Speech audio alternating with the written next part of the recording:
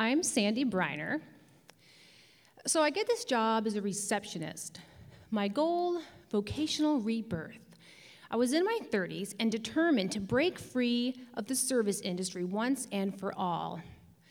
I wanted to have a better answer to the question, so what do you do?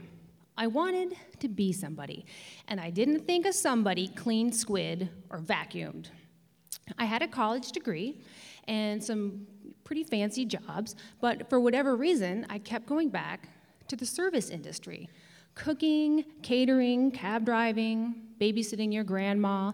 Can I help you? What can I do? How can I help?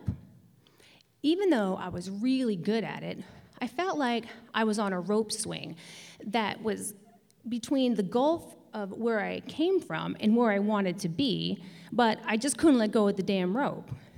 Now, being a receptionist is only a few degrees away from the service industry. In fact, when I was in the interview, one of the owners said, I don't really want someone that wants to be a receptionist. And I said, I don't want to be a receptionist. And so I got the job. It didn't vault me to somebody status, but I didn't get dirty or cut or burned, and I didn't have to touch anybody's dentures.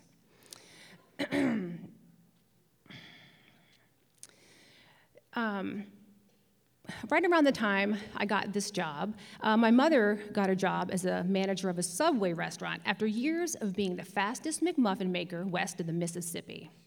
Now, this was a big deal because Subways don't have any fryers. So I had a desk job, and she was fryer-free. We couldn't believe our luck. We thought we'd hit the jackpot. So things were looking up until one day, I hear a coworker say that we need a new office cleaning lady. Did I need that job? No. Did I want it? No. Did I take it? Of course. I got sucked right back in, just like I'd been doing it my whole life. 20 years earlier, when I was 12, my mother and sister and I became housekeepers at the Villa Motel. Now, considering we only cleaned our house when we caught wind that the social workers were going to be stopping by, this was not a logical vocation for us. But my mother always told us, girls, you've got to work.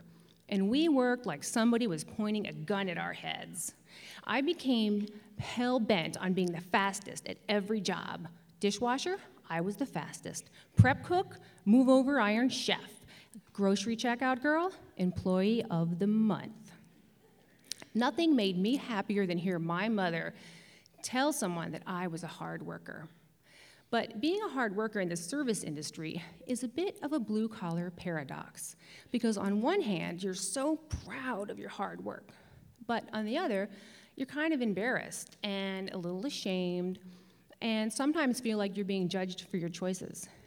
They call it the service industry because you're serving people.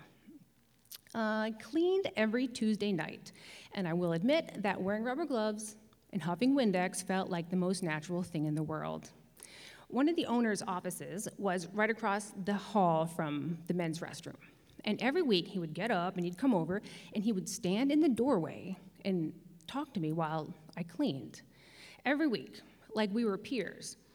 This guy, this sophisticated, erudite fellow who'd made all the right choices, engaged me, the cleaning lady, in conversations about philosophy and movies and restaurants, like he was completely unaware that I was on my knees scrubbing what could very well have been his poop flakes off the rim of the toilet.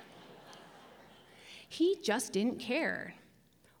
He wasn't judging me. Why was I judging me? Why did I think a fancy title was the epithet of happiness?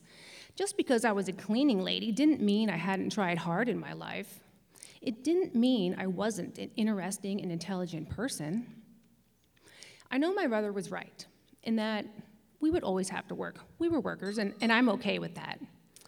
Everybody needs to do something, and everything needs to get done. Somebody needs to be the lunch lady and sell you shoes and pick up your trash, and somebody needs to clean the toilets. Maybe that somebody is me. As it turns out, my value as a person isn't determined by the color of my collar. I am somebody. I've been somebody all along. Thank you.